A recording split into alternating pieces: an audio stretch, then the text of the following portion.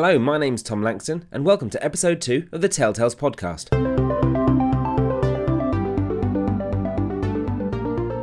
In this episode, I went out to speak to Gavin Knight and Emma Coppins.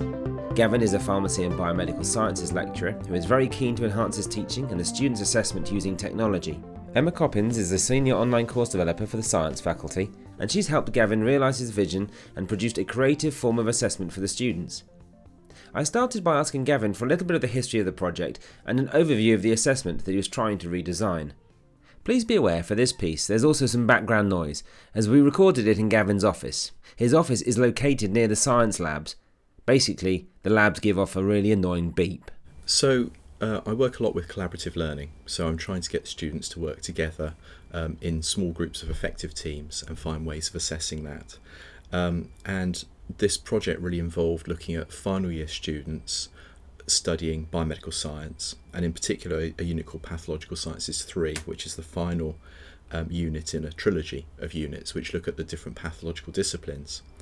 And one of the ideal ways of assessing students doing that is to use a case study based approach, where students will have a clinical case study, and over the course of 3 or 4 hours they need to try to pick it apart and then put it back together and make some diagnostic sense of it. And in the past, what I've done is I've got a series of these case studies, and they're all paper-based, and they're in these foolscap files. And students would be given this pack, they select it randomly, and then they have to work through that pack and come up with a diagnosis and a therapeutic intervention. And that worked really well. The students really enjoyed it, but from a clinical perspective, the students could just shuffle up all the paperwork as they wanted to. They could split the workbooks, which was the assessment component, and complete it individually and then put it all back together at the end. And so it didn't really emulate what would happen in clinical practice, where things often are trickle-fed over the course of a few hours or days. And so I wanted to use technology to try to find a way of trickle-feeding that information to the students. And that's where Emma came in and saved the day. So when Gavin explained his problem, the main point to focus on was what was most important to him in terms of using the technology. What was it that he wanted the technology to do that the paper-based version couldn't do? And that was obviously the trickle feeding of the information. So it was then about finding the right system that we could use to allow the students to be presented with a piece of information and then answer the questions and then move on, and not actually be able to go back and change their answers, because again, thinking about a real world environment, you can't change your mind once, obviously in that situation potentially you can't change your mind once you've made your decision. You have to go with what you've decided and follow it through. So looking at all the different options available, it was about coming up and using the best tool that would allow us to do that. That's a really good point that you've raised, actually. That's something I should have mentioned, that with the paper-based version, students would work through, come up with a diagnosis first, and then complete the workbook based upon having that diagnosis in mind.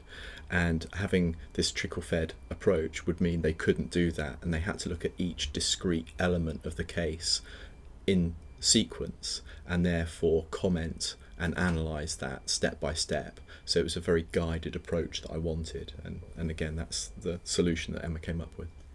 I asked Emma about the platform that she'd used and how she facilitated the trickle feed information that Gavin required. We used a Moodle quiz, and in a Moodle quiz you can actually set it so the questions are in a sequential order. So you put the questions in a quiz in an order, and then the student answers the question and moves on to the next page of questions, and they're not actually allowed to go back again. And so it's not been used a lot in the Faculty of Science. It's actually been used in Pharmacy and Biomedical Science twice now, once for this and once for another case-based online test. And it actually works really, really well. So you present the students with the information you want them to have. You ask them the questions you want them to answer based on that presentation of information. They submit their answers, and then they can't go back and change them. They can't go back and review them, which is one of the things we did talk about them being able to do. But actually, I think the way that it's worked for the last couple of years has been quite a positive thing. Yeah, absolutely. The other nice thing about it as well is, although they can't go back and edit their answers or look at their answers again, what they can do is archive the materials that are given to them. So as they progress through the quiz, and they click on next to move to the next page, they still have access to the downloaded documents that they've received as part of those individual pages. And that means that by the very end, not only have they worked through the whole case, they also have all of the materials available to them to consult with when they're making that final diagnostic decision. As this assessment does not follow a traditional format of written exam, I asked about the students' ability to use the internet and any reference books that are not provided as part of the assessment. It's completely open book in that sense, so they can bring along their own tech, they can bring along textbooks, and we've seen students in the past hauling masses of books along to help them out, and sometimes it helps and sometimes it doesn't. And it's a really interesting kind of research experience as well, I think, seeing how students behave in these sorts of environments. They're working in groups of 4 or 5, isn't it, really? And that's about optimum. And I think one of the key things that you need to have is the students randomised within their groups as well. And again, that's from trial and error that we've kind of identified that that's a need. And when you put all of those things together, it actually provides a really kind of fruitful experience for the students. And I think there are significant learning gains made through going through that process. I wanted to know how much trial and error Gavin and Emma had to go through taking it from the original paper-based collaboration for the students to one that now used Chromebooks in the Moodle quiz. I asked if they felt lucky to be using a known system like Moodle. I think we were quite lucky in terms of the technology side of things. We already knew Moodle quizzes could do what we wanted them to do, so there wasn't a huge amount of trial and error in that sense. There were a few questions in the paper-based version that required students to assemble a genome. Yes. Oh yeah, crumbs. No, that's going back a bit. Yeah, that's right. So when we had the paper-based approach, students needed to they were given individual painted chromosomes, and they had to assemble their own karyogram, so a series of chromosomes within the human body, and try to identify if there are any chromosomal abnormalities there, which have been hallmark then for a particular kind of cancer. And trying to figure out how to do that, because we talked about drag and drop and all sorts of things, didn't we? And in the end, we settled for having a template, and then it was a picture of the patient's ones, wasn't it? And they compare the two side by side. Yeah, and then comment on them. So it kind of removed that experience of having to shuffle the chromosomes and try to look at size and structure of them. But I think what it gave them the opportunity to do was focus more on the important detail. So it worked well, I think. Yeah, and that was the only one where we went through quite a lot of trial and error, and actually, because the thing that was the most important was the trickle feeding, actually not being able to do that element meant that the more important thing could take over and be able to be used. So the rest of it was pretty straightforward, which was good. And we did it the first year with the students, and it worked relatively well. Yeah, the paper-based one I ran for about, I think it's 4 or 5 years, and then consulted with you just before a summer break, wasn't it? And then you had, was it about 8 months, wasn't it, I guess, to put them together, and there were about 8 of them as well to do, weren't there? And the outcome was great. There was a lot of behind the scenes work that I didn't ever see. I think a lot of effort that went in on your part, I think, to get it done and get it right. But the students, they actually dread going in. They don't look forward to it at all. It's one of the final things that they do for this unit, and because it's alien to them, they've never done anything like this before, they get really nervous before they go in. And I probably add to the drama a little bit as well by getting to name someone who's going to be their chair, and that person has to go into the room and then select a random Chromebook, and that Chromebook has got their case on it, so they're completely blind when they go in. And so they're a bit nervous beforehand, but actually when they walk out, they've really enjoyed the experience. And I think from a collaborative stance, what's really nice is hearing the conversations that you have within the room when they're actually talking about, what the case means, what the parameters mean, or what the pathology is all about. Because it shows that it kind of unpicks their understanding, but it shows me that they have got that kind of working knowledge. They know where to look. for information if they don't know what the answer is. They know how to work together. They know what sort of questions to ask. And, that's kind of what you expect of a final year undergraduate student, and they're able to do that. And that's really comforting to see. And because they're all looking at the same page at the same time, or the same screen at the same time, they're all talking about the same thing. They're not breaking out and looking at different aspects of a disease. They're all working together on one particular problem. And that's, as part of this sequential format. And the collaborative element, again, was another important part of it. So it was about how can we get 4 or 5 students to look at the same questions at the same time and be able to answer as a group. And we took a bit of inspiration from the Teal-based classrooms from the American universities, but also from our own business faculty. That's right, yeah. And the idea is that you would have a group of people working together around a centralised screen, either a computer screen or a TV screen, and they all have access to their own devices. They can all kind of share information, put information up on the screen. So we kind of scaled it back a little bit, and we used our faculty Chromebooks. Did we start before the Chromebooks? We did, didn't we? And they logged in on their own device for the first year. Is that possibly right? Yes, maybe the first year they did. They brought that in their own devices. And one then of we them had logged the DC, in. Yeah, then we had the DCQE Chromebooks, didn't we? And we used one per group then. Yes, we did. And then you bought your TV screens, so now each group could have a Chromebook plugged into a TV screen, so everyone could see a nice big picture of what was going on.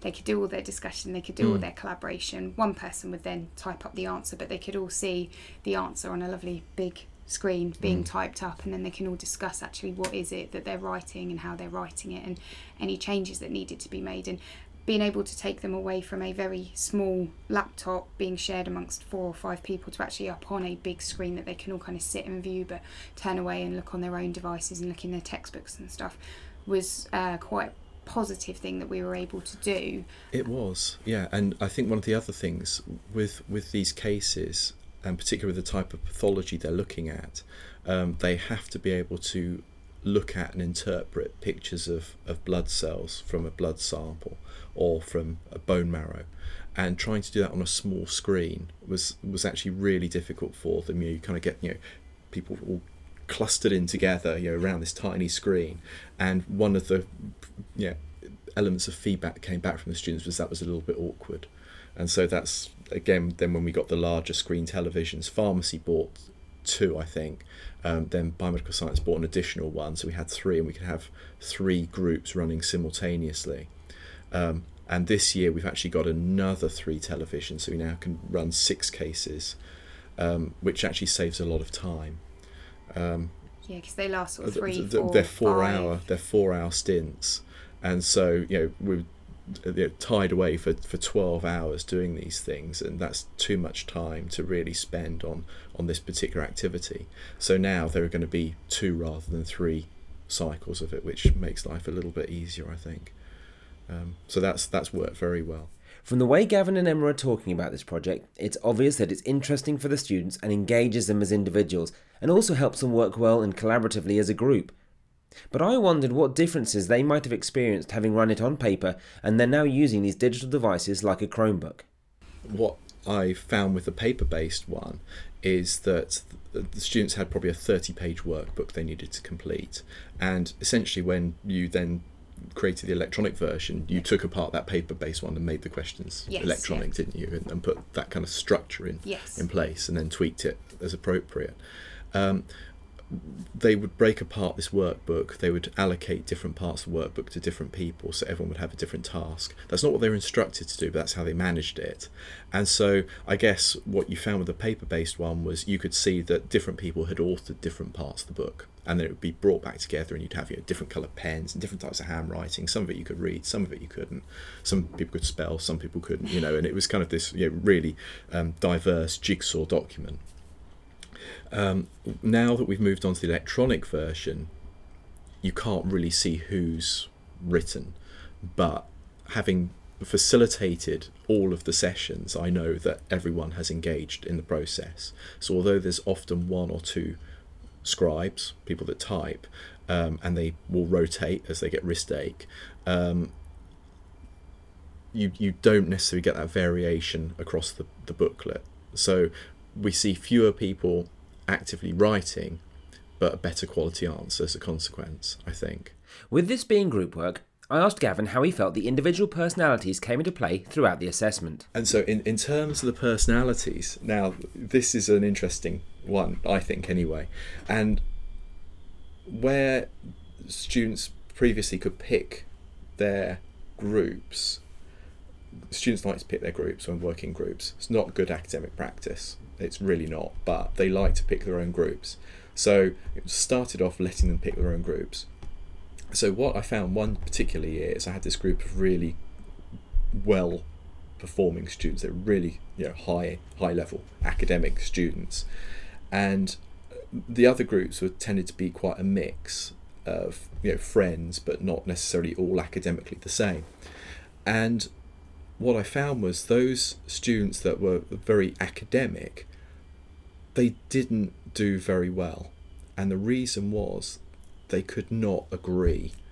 They were so headstrong, they were so confident in their own knowledge that they couldn't negotiate with one another. Each and every one of them was right, and so trying to get actually some decent answer down on screen, it didn't really happen. I mean, to be fair, they got a mark of 66. It's a good mark, but they had the capacity to be able to get much more than that. Where we had very mixed groups that were more randomly allocated, getting marks of the high 70s as a top end. Very few students fail this, purely because of they're all learning as part of this kind of assessment approach. With the Moodle quiz traditionally giving a singular right or wrong answer, Emma discussed the fact that the student thought process was just as important as the final answer they would enter into Moodle. One of the interesting things about this as well is the marking element of it, because the students could potentially come up with an incorrect answer, but one of the instructions that Gavin gives at the beginning is show all of your thought processes and the explanations of how you got to your answer. It's a bit like when you were at school and you were told to do a maths problem. Show your workings, because your workings might be logical, but your answer might not be quite right. And so I think that's an interesting part of it as well. Yeah, absolutely. I mean, there's always a risk that you give students a box to fill in and you ask them an open question, but could be perceived maybe as not being as open as you'd like it to be, and you'll get 3 or 4 words as an answer, and that's it. And okay, it's easy for marking, but in reality it doesn't really assess what they understand of the subject. And so I wanted to make it very clear that the logic underpinning their answer was going to be assessed. And that way, pathology is a really difficult thing, and even at the end of 3 years of study, without having proper clinical experience, it can be difficult for people to make a formal diagnosis. And so I didn't really want all the students to have all their eggs in one basket, have to get the absolute right answer, and that be the end of the story. I wanted to be able to understand how they got to that point. And I think because of that, 2 things have probably happened.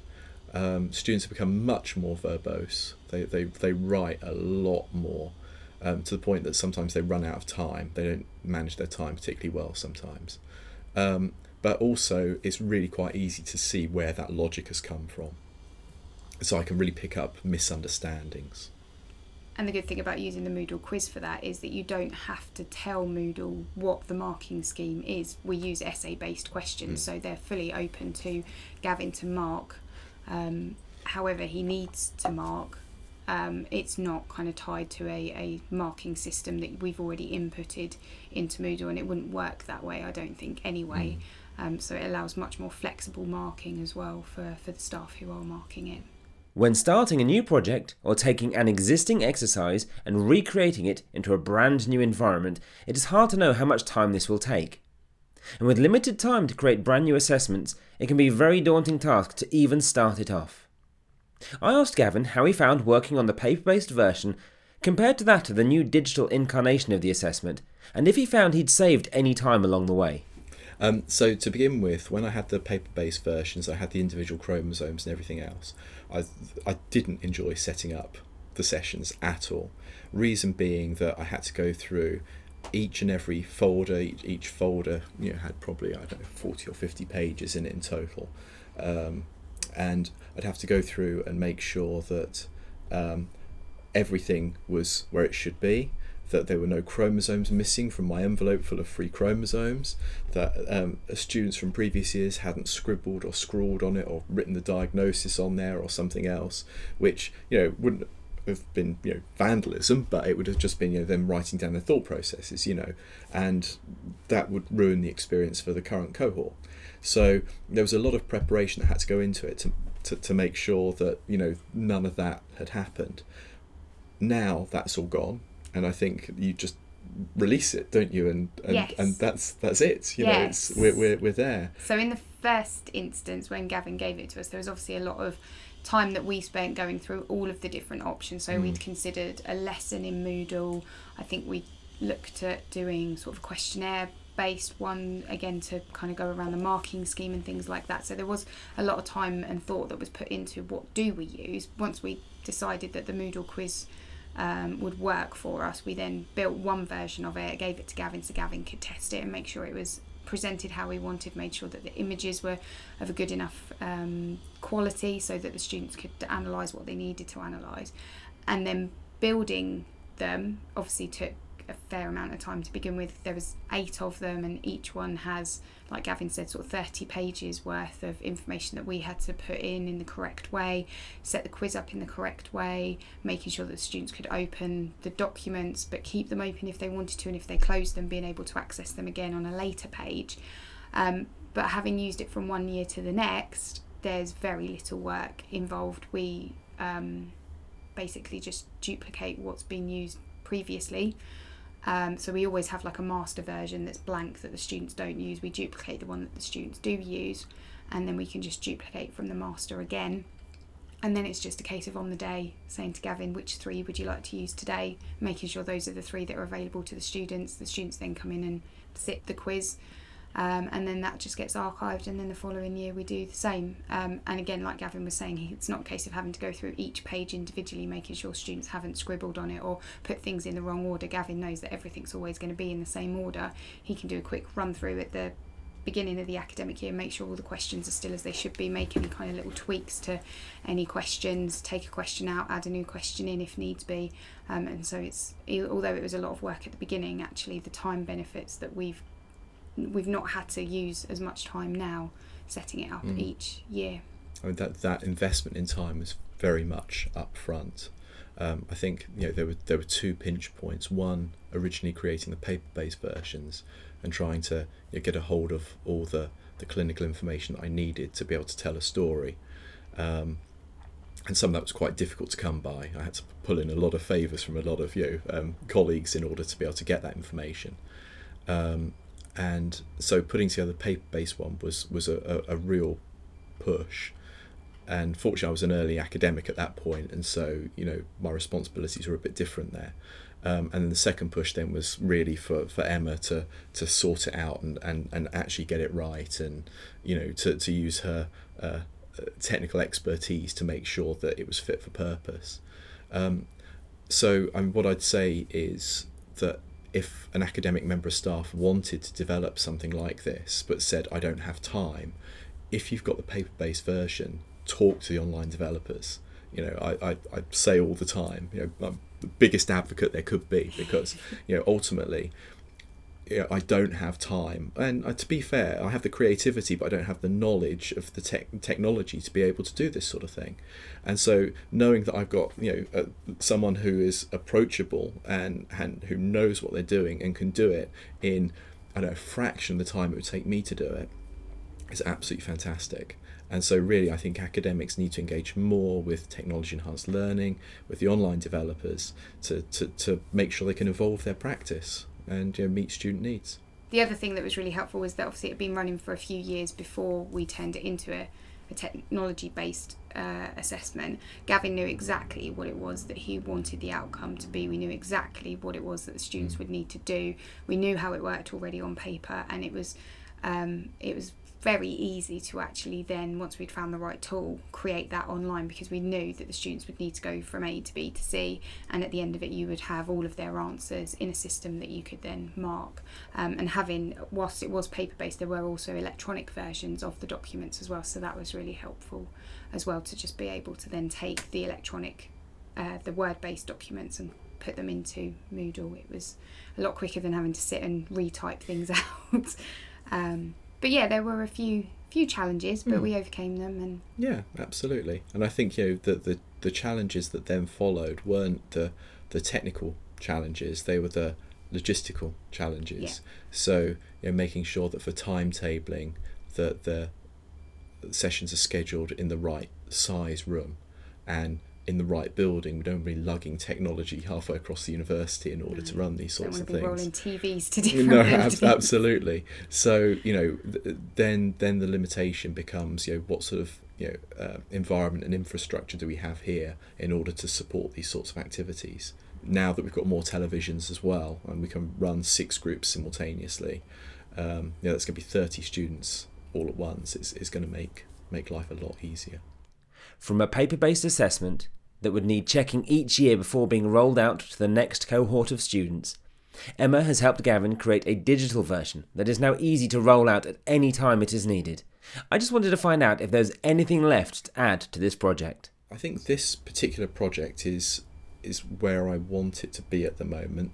There may be some more cases that will be developed over time. Most of these are very much based upon blood disorders and cancers of the blood, with little bits of pathology like biochemistry and microbiology associated with them as well.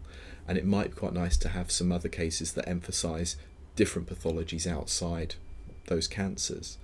But I think the lessons that we've learned now from this kind of collaborative project have been used in a first year unit called Case Discussions in Biomedical Science, which is all based around a student-centred learning approach. And again, Emma's been instrumental in setting that up and making sure that again it's fit for purpose, and that very much is a research project, that unit.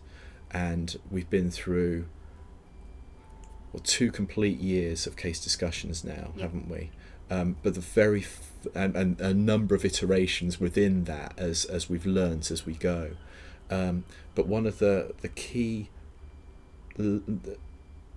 things that I think I learned from this was where you've got a group of final year students working on one Chromebook, and one student is a scribe there, and other people are talking and collaborating and getting that person to write what you want. That doesn't work for first year students. That works for students that are more confident, they've got a good background knowledge, and they have skills which are approaching graduate skills.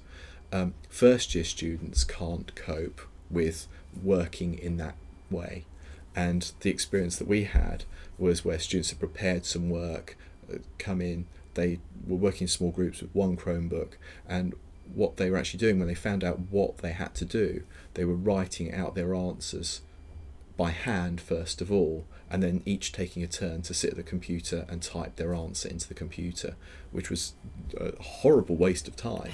And they ran out of time as a consequence. So now we've evolved that further, haven't we? Yeah. Now, rather than using Moodle for the work, the collaborative work, we use Google Docs, don't we?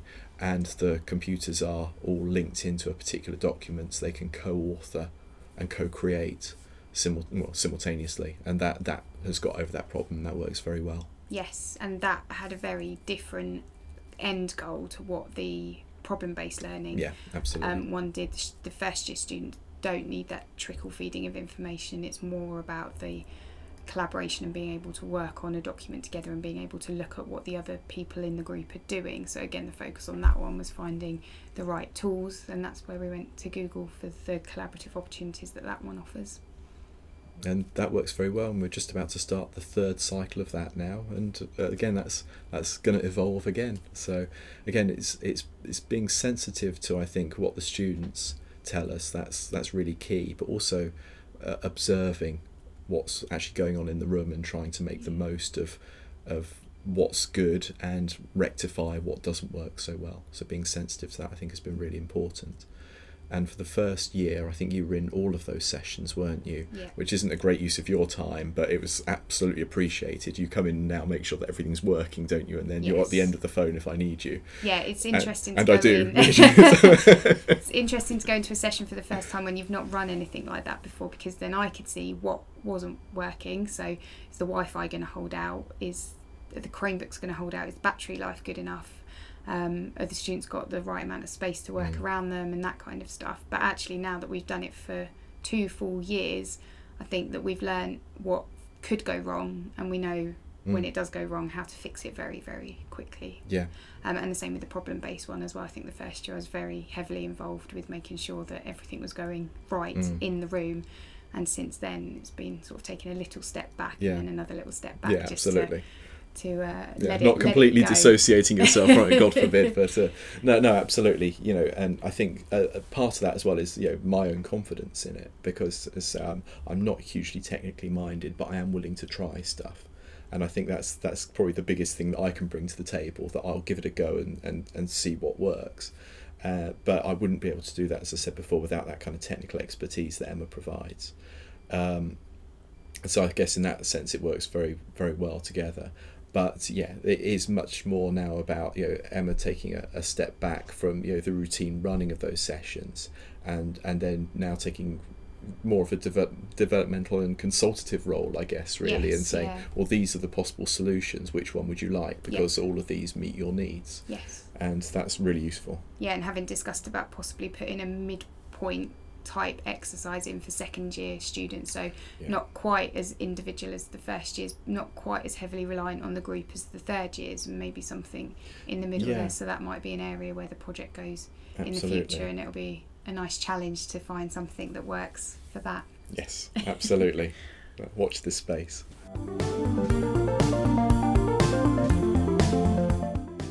So please do check out telltales.port.ac.uk and follow us on Twitter at tellportsmouth. You can subscribe to this podcast at iTunes and wherever you get your podcasts. The music for this episode is called Nowhere Land by Kevin MacLeod, and all copyright information can be found within our show notes.